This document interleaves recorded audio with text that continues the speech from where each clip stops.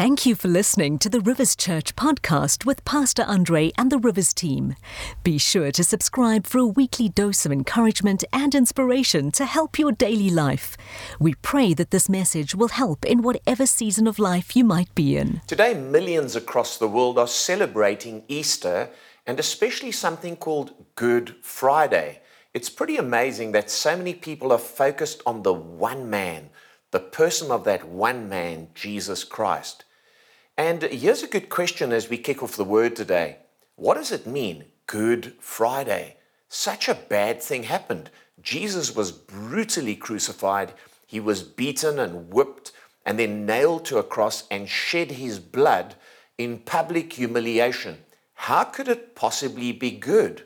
Well, he did something good because the world had gone bad. If we go right back to the book of Genesis, and we read in chapter 1 and verse 31, it says that when God created the world, God saw all that he had made, and it was very good. What a statement. When God completed the original creation, he looked at it and he thought it was incredible, it was good. But everything since then very clearly has gone bad. The world is deteriorating. Every time we look at the conditions around us of actually the creation, the physical creation, and the way people are behaving, you can see things are deteriorating. The second law of thermodynamics is in place. Everything left to itself tends to go down. If we look at all the difficulties that we're facing across the world and we look back across human history, we'll see that the world is really on a downhill slide. There's decay, there's disorder, there's chaos, there's disintegration, and ultimately there is death. And the world is breaking down. Even at the moment, we're experiencing a pandemic. There's sickness, there's disease, there are natural disasters, there's chaos, rebellion, hostility, greed, and violence. Man did not start at the bottom and evolve to something morally higher. He's actually started at the top and he's on his way down. And the world is in a place of degeneration. That's why Jesus had to come to fix all that. And sin really is abounding in the world. That's why Christ had to come into the world to deal with sin, because behavior doesn't deal with sin. If it was all good when God looked at it in the beginning, then why has it gone all bad? Well, here's the simple answer, and this is the only place you'll find the answer. In the book of Genesis chapter 3, it says Adam and Eve sinned. They disobeyed God, and sin entered the world, and sin spread to everything, to the creation, to people, and we see the decay around us. And as a result here, it says in Romans chapter 5, Paul summarizing this event, he says, therefore, just as sin entered the world through one man, notice that, through one man, it says, and death through sin, and in this way death came to all people because all sinned. So we here discover that it was once good, became bad because of man's sin, and now Jesus had to come and fix it. I want to speak to you today about the importance of this one man, Jesus Christ, because we know about the one man Adam who brought all the trouble on us. But we want to have a look today on Good Friday as to why it is Good Friday, and I've entitled the message, The Power of One Man's Blood. It took just one man, the God-man, to save us from decay, sin, disease, and destruction, and to change everything when he came into the world. Dr. Billy Graham famously once said, God never meant that people were to wear clothes. He meant that we were to be nude, but we were in a state of innocence. Then he says this, then sin came into the human race and became a blood poisoning. We've been poisoned since Adam, and all of us have sin flowing in our veins. Now, before we can look at the blood of this one man, we need to look at why blood was needed, because sin is a huge problem, and sin cannot be taken away by redefining it. Sin cannot be removed by religious rituals. Sin can only be taken away by one man's blood.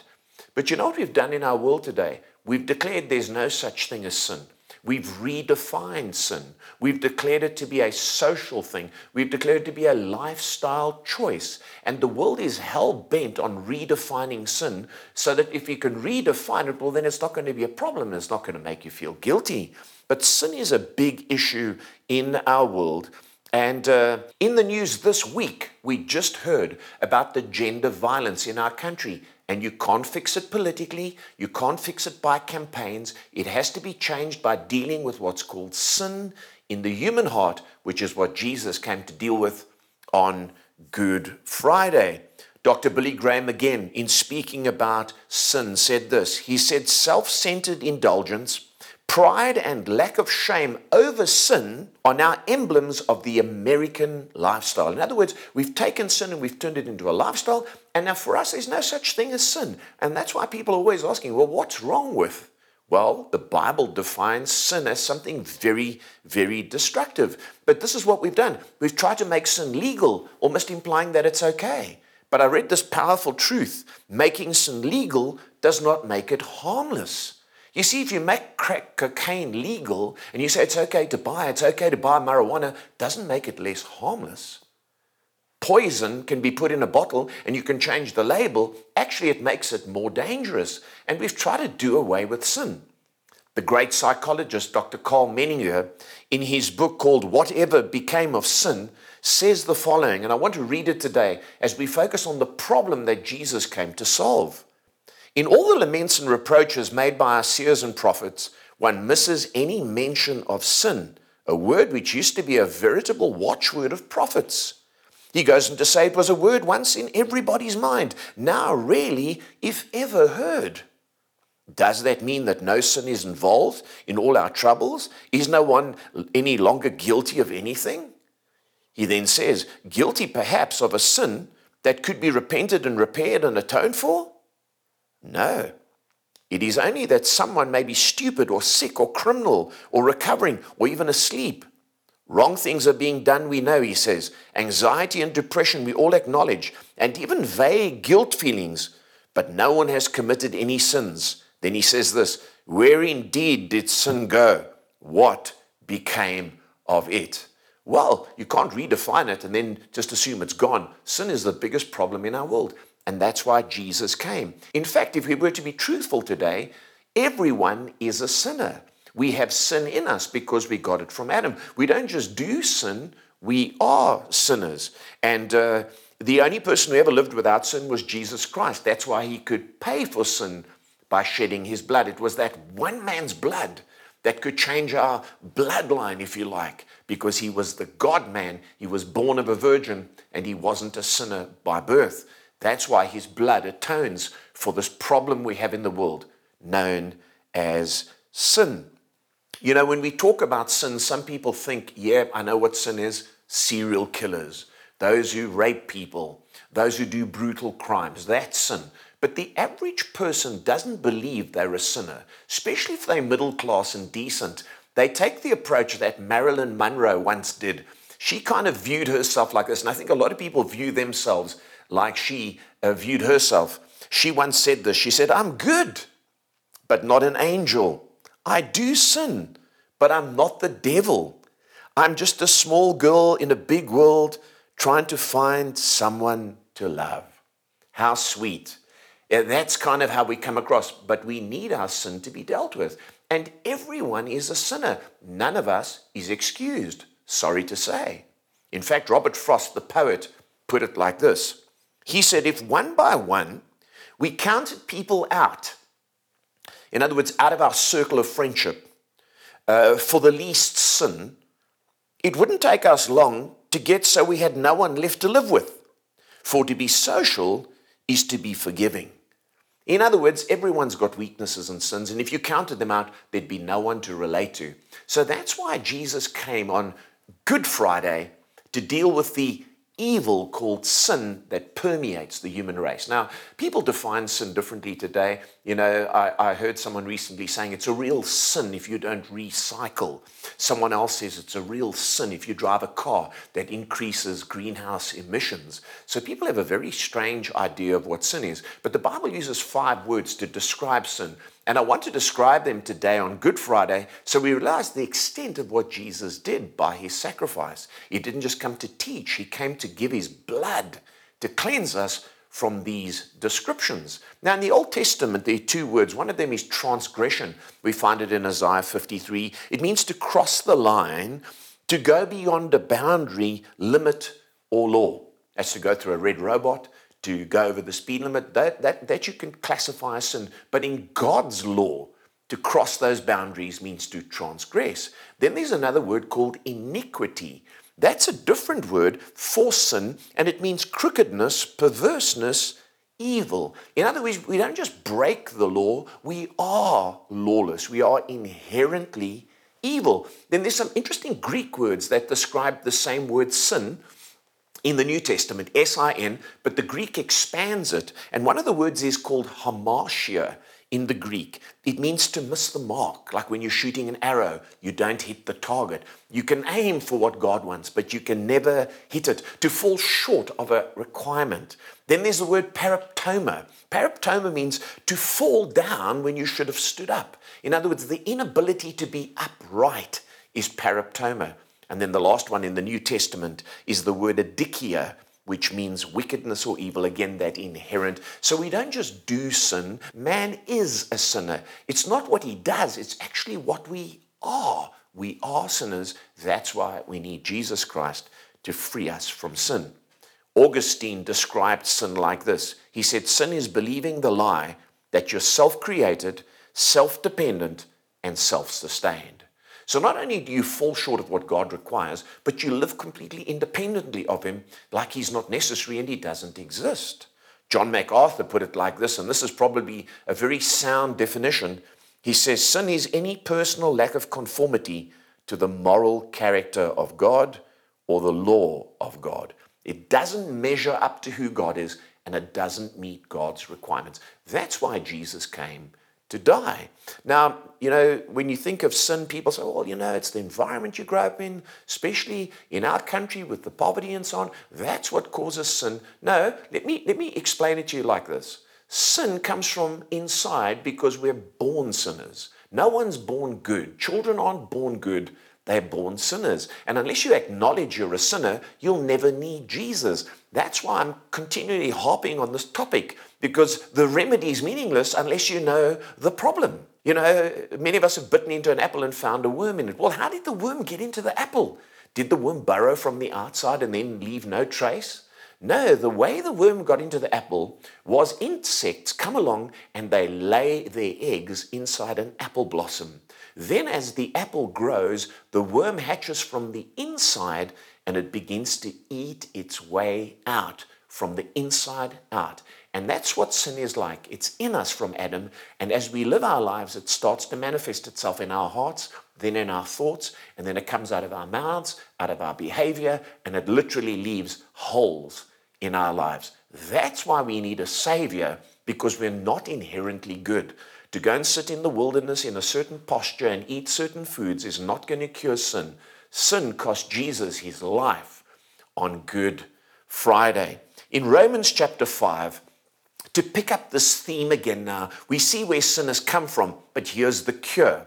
And it says in Romans 5:19, for just as through the disobedience of one man, the many were made sinners, so through the obedience of one man, the many will be made righteous.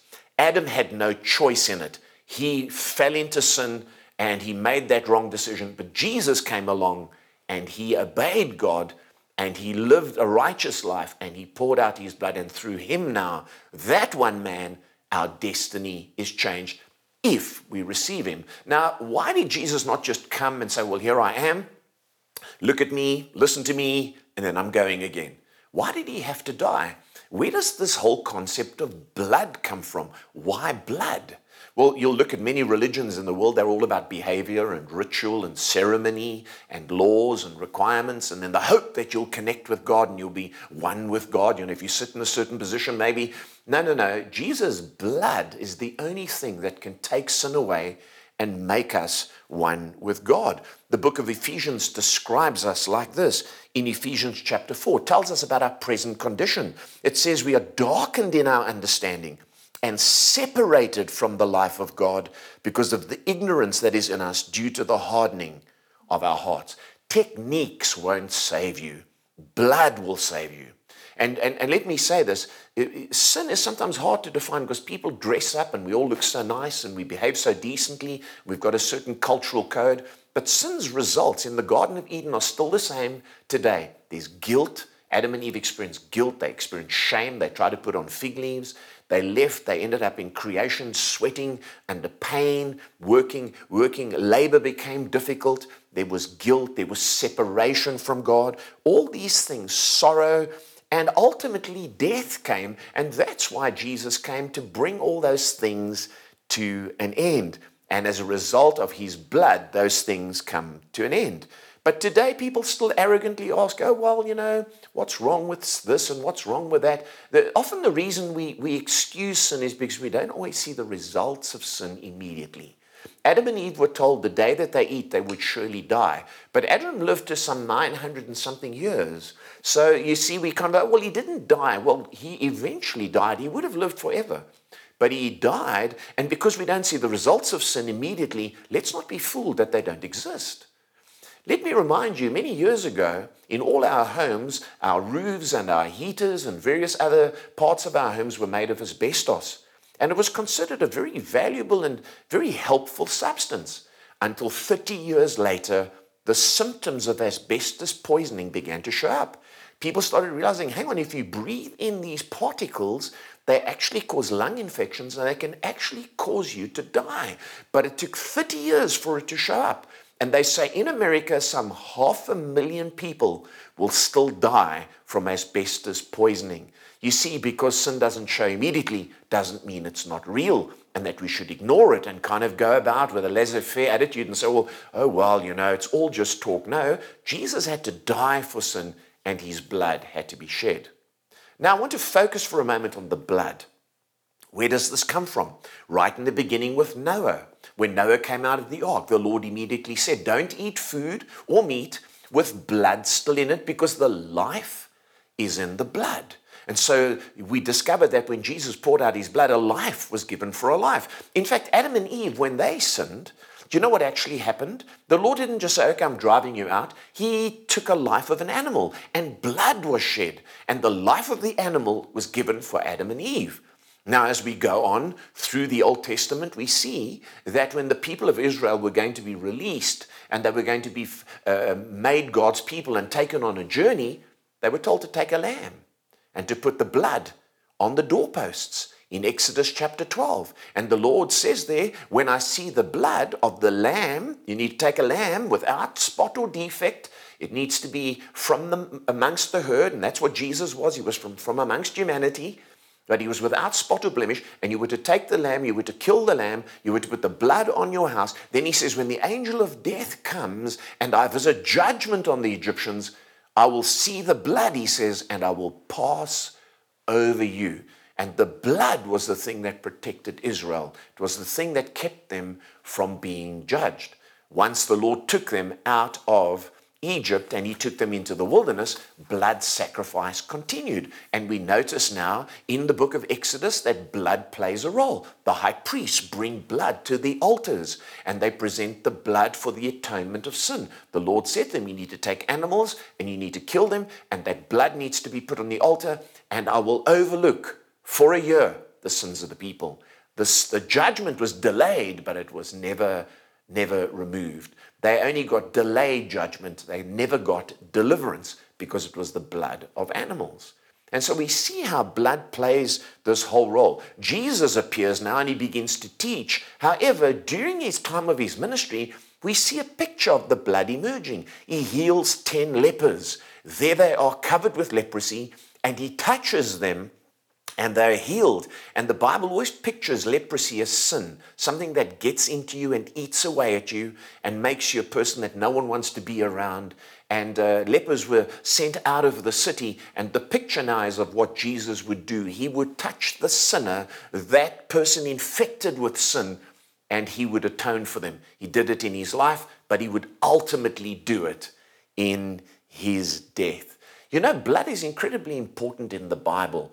Some 700 times blood is mentioned. So it's not surprising that it would culminate in the blood of Jesus. Just take for a moment today, think about your body, our physical body, the blood that's in our body, the red blood cells, pretty amazing. They carry oxygen to our lungs, and then they take carbon dioxide and they carry it away. Amazing how the blood performs that life-giving function. And then the white blood cells. The white blood cells work with proteins called antibodies, and they travel in our blood and they protect us against disease. Your blood is the thing actually that's protecting you from getting sickness and disease, and your blood is actually keeping you alive, keeping your body working. The blood is absolutely amazing. And there's a spiritual parallel to what Jesus did, and I'm going to look at it in just a moment. But let's talk a little bit more about blood. The platelets in your blood. When you cut yourself and you get damaged, those platelets come and they form with little other bodies. They create kind of like a net, and they seal up those blood vessels where you've been damaged until your body heals on the outside. And that's what your blood actually does. Your blood is incredibly powerful. There are hormones in your blood called insulin that come from your pancreas. There are growth hormones from your brain. They travel through your body. Your blood actually takes the heat away from your liver, and it sends it to the extremities of your body, making sure that your whole body is kept warm and that your heart and your liver don't overheat. So the blood plays an incredible part. And if you don't get blood to a certain part of your body, that part of your body will die. So in the spiritual, it's exactly the same. Jesus' blood gives life. It cleanses. It brings warmth and it brings health. And wherever his blood goes, life comes into your spiritual life. So today, let's look at what this one man's blood did. Quickly, 7 things on Good Friday that the blood of Jesus did. Number 1, the blood of Jesus forgives. In Ephesians 1 and verse 7, it says, in him we have redemption through his blood, not through our behavior, the forgiveness of sins. In Romans chapter 5 and verse 9, since we have now been justified by his blood, how much more shall we be saved from God's wrath through him? It's just as if we'd never sinned, but here's the thing. Jesus shed his blood. You've got to make it your own through faith and through a verbal commitment of making Christ your Lord and Savior. The second thing the blood of Jesus, of this one man did, is the blood heals. In 1 Peter 2 and verse 24, it says, he himself bore our sins in his body on the cross so that we might die to sins and live for righteousness. By his wounds, you have been healed. Any part of your body that is cut off from blood dies, and you can be sure that you can live and you can be healed because of the blood of Jesus that was shed for you on the cross of Calvary. Number 3, the blood of Christ purifies. That one man's blood, only one individual who could die for us, whose blood was pure enough, that blood purifies. And just like with the human body, your blood purifies. It takes carbon dioxide out of your body. It's amazing here when we read in 1 John 1:7, the blood of Jesus, his son, purifies us from all sin. If we confess, there's a condition, if we confess our sins, he's faithful and just and will forgive us our sins, wonderful thing, but then it says, and purify us from all unrighteousness. Again, in the book of Hebrews, we read about this purification. It says, how much more is accomplished by the blood of Christ? In other words, how much more than animals? Then it says, through the eternal Spirit, he offered himself as a perfect sacrifice to God. His blood will purify our consciences from useless rituals so that we may serve the living God. He takes away the guilt of sin. He takes away the results of sin. He takes away the plaguing of that guilt which haunts people, causes them to even commit suicide. Jesus' blood is so wonderful. It forgives, it heals, it purifies. Number 4, the blood is precious and powerful. You know, if you think of a person's blood in their body, 4.7 liters, and they say on the cross, Jesus shed about 2 liters. So here's this one sinless God-man And just 2 liters of his blood are poured out down his body onto the road and at the foot of the cross. But millions are cleansed, forgiven, and purified. How precious is that? Those 2 liters. Amazing. Every drop has got incredible value. And that's why Peter says, you weren't saved with silver and gold. He says this. He says that you were saved with the precious, precious blood of Jesus. What? You were redeemed with the precious blood of Christ, a lamb without blemish or defect. How wonderful. And we forget how precious the blood of Jesus actually is. It's like your health. When you are sick, that's when you realize how precious your health is. When you are hungry, that's when you realize how precious food is. Man, you're so glad for a piece of bread. But when you come to realize your sin, that's when you realize, man, the blood of Jesus Christ is incredibly precious. Just 2 liters has saved the entire world. In Acts chapter 20, Paul describes it again. And he says to the elders, be shepherds of the church of God, which he bought with his own blood. Jesus bought millions of lives by shedding his blood, and our people belong to him. How precious and how powerful is the blood. Number 5, the 5th thing on Good Friday about the blood of this one man is the blood gives us peace with God. What does that mean? Peace. Is it talking about peace in your heart? Well, you do get that, but it's meaning peace between us and God. We're no longer at war with God because of the blood of Jesus. When you're estranged from God, you're at enmity with him. There's hostility. But Colossians chapter 1 and verse 20, Paul says this. He says he made peace through his blood shed on the cross. You see, peace between us and God was brought about because sin was removed. Whenever there's sin in a relationship between 2 people, they say there's something between us. And people walk around with negative looks on their faces and that attitude because there's something. Well, there was something between us and God. And Jesus made peace by removing our sin. Now we can stand before God, even when we've failed, even when we've sinned, and there's forgiveness, but there's wonderful peace. The barrier of hostility has been removed. You see what's actually happened here, if we think for a moment, is Adam gave us his sinful blood. We come from that bloodline. But when Christ comes into your life, you get like a blood transfusion.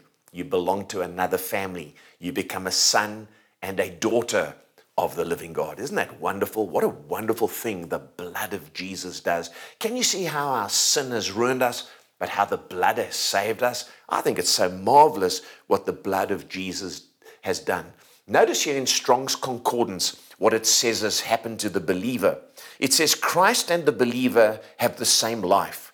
They are not separate persons, linked together by some temporary bond of friendship. They are united by a tie as close and inseparable as if the same blood ran through their veins. What a description. We've been given peace with God. We've become one with him, and we now belong to one family. Number 6, the 6th thing today of this one man's blood is this. The blood brings us to God's presence. You know, God's presence is a wonderful thing. You get brought right up to this holy God where you can ask for whatever you need and you can enjoy a relationship with him. You can't get that through eating food or exercising or going to a health spa or sitting in a certain position. You get it through the blood of Jesus only, the one man's blood. And I want to read to you what it says in Ephesians. It describes it. Ephesians 2 and verse 13, it says, but now in Christ Jesus, you were once far away, have been brought near by the blood of Christ. Hebrews goes on to say this. Hebrews chapter 10, therefore, brothers and sisters, since we have confidence to enter the most holy place by the blood of Jesus, we can come right to God's throne. He says, by a new and living way, speaking of Jesus, he then says, let us draw near to God. We can come right up to this holy God, enjoy his presence, and we can make our requests known, and we can have fellowship because we belong to the same family, because his blood has brought us peace.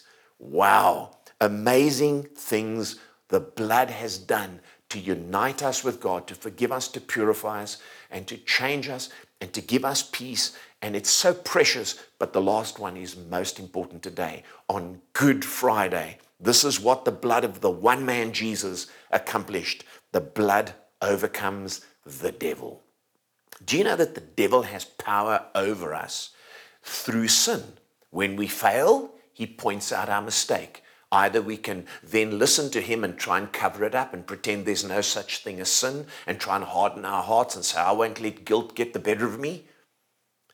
Or we can succumb to sin and live in condemnation. So, I'm useless, I'm no good, I'm worthless. Look at my life, I'm a mess, I keep messing up. No, once you know Jesus and his blood has been applied to your life, because you're forgiven, because you're healed, because you're purified, because you're one with God, because you've had a blood transfusion, you just look up and you say, it doesn't matter. His blood covers me. I'm forgiven. I'm loved by God. No longer does the devil have power over me because I belong to somebody else. And I know I'm a sinner, but the blood of the one man has changed everything. Notice in the book of Revelation, we read about the church and the people of God. And it says in Revelation chapter 12, and I'm using the Message paraphrase, it says they defeated him, speaking of the devil, through the blood of the Lamb. And then it says this, and the bold word of their witness. In other words, Jesus' blood was what they said has cleansed them, but then they testified to it. They declared, hey, I'm not just a sinner, I'm a forgiven sinner by the blood of that one man. And so today, as we celebrate Good Friday, everything was once good. Adam messed it all up. We've all ended up with sin. But thank God for the one man, the power of the one man's blood that has now purified us. The thing is, when Jesus hung on the cross, he said something significant in John's Gospel. Probably the most significant thing of all. As I come to a close today, he said this, it is finished. In other words, my death on the cross, my blood shed on this Good Friday is all you need. Believe in me and receive it, and your life can change. You don't need religion. You don't need some ritual. We have discipleship. We attend church. We worship. We're to live and to grow in Christ. But that's not what makes us right with God. What makes us right with God is the unique blood that Christ shed that we now believe in and receive. And we say, Lord, be my Lord and Savior today. We hope you have been blessed and inspired by this message.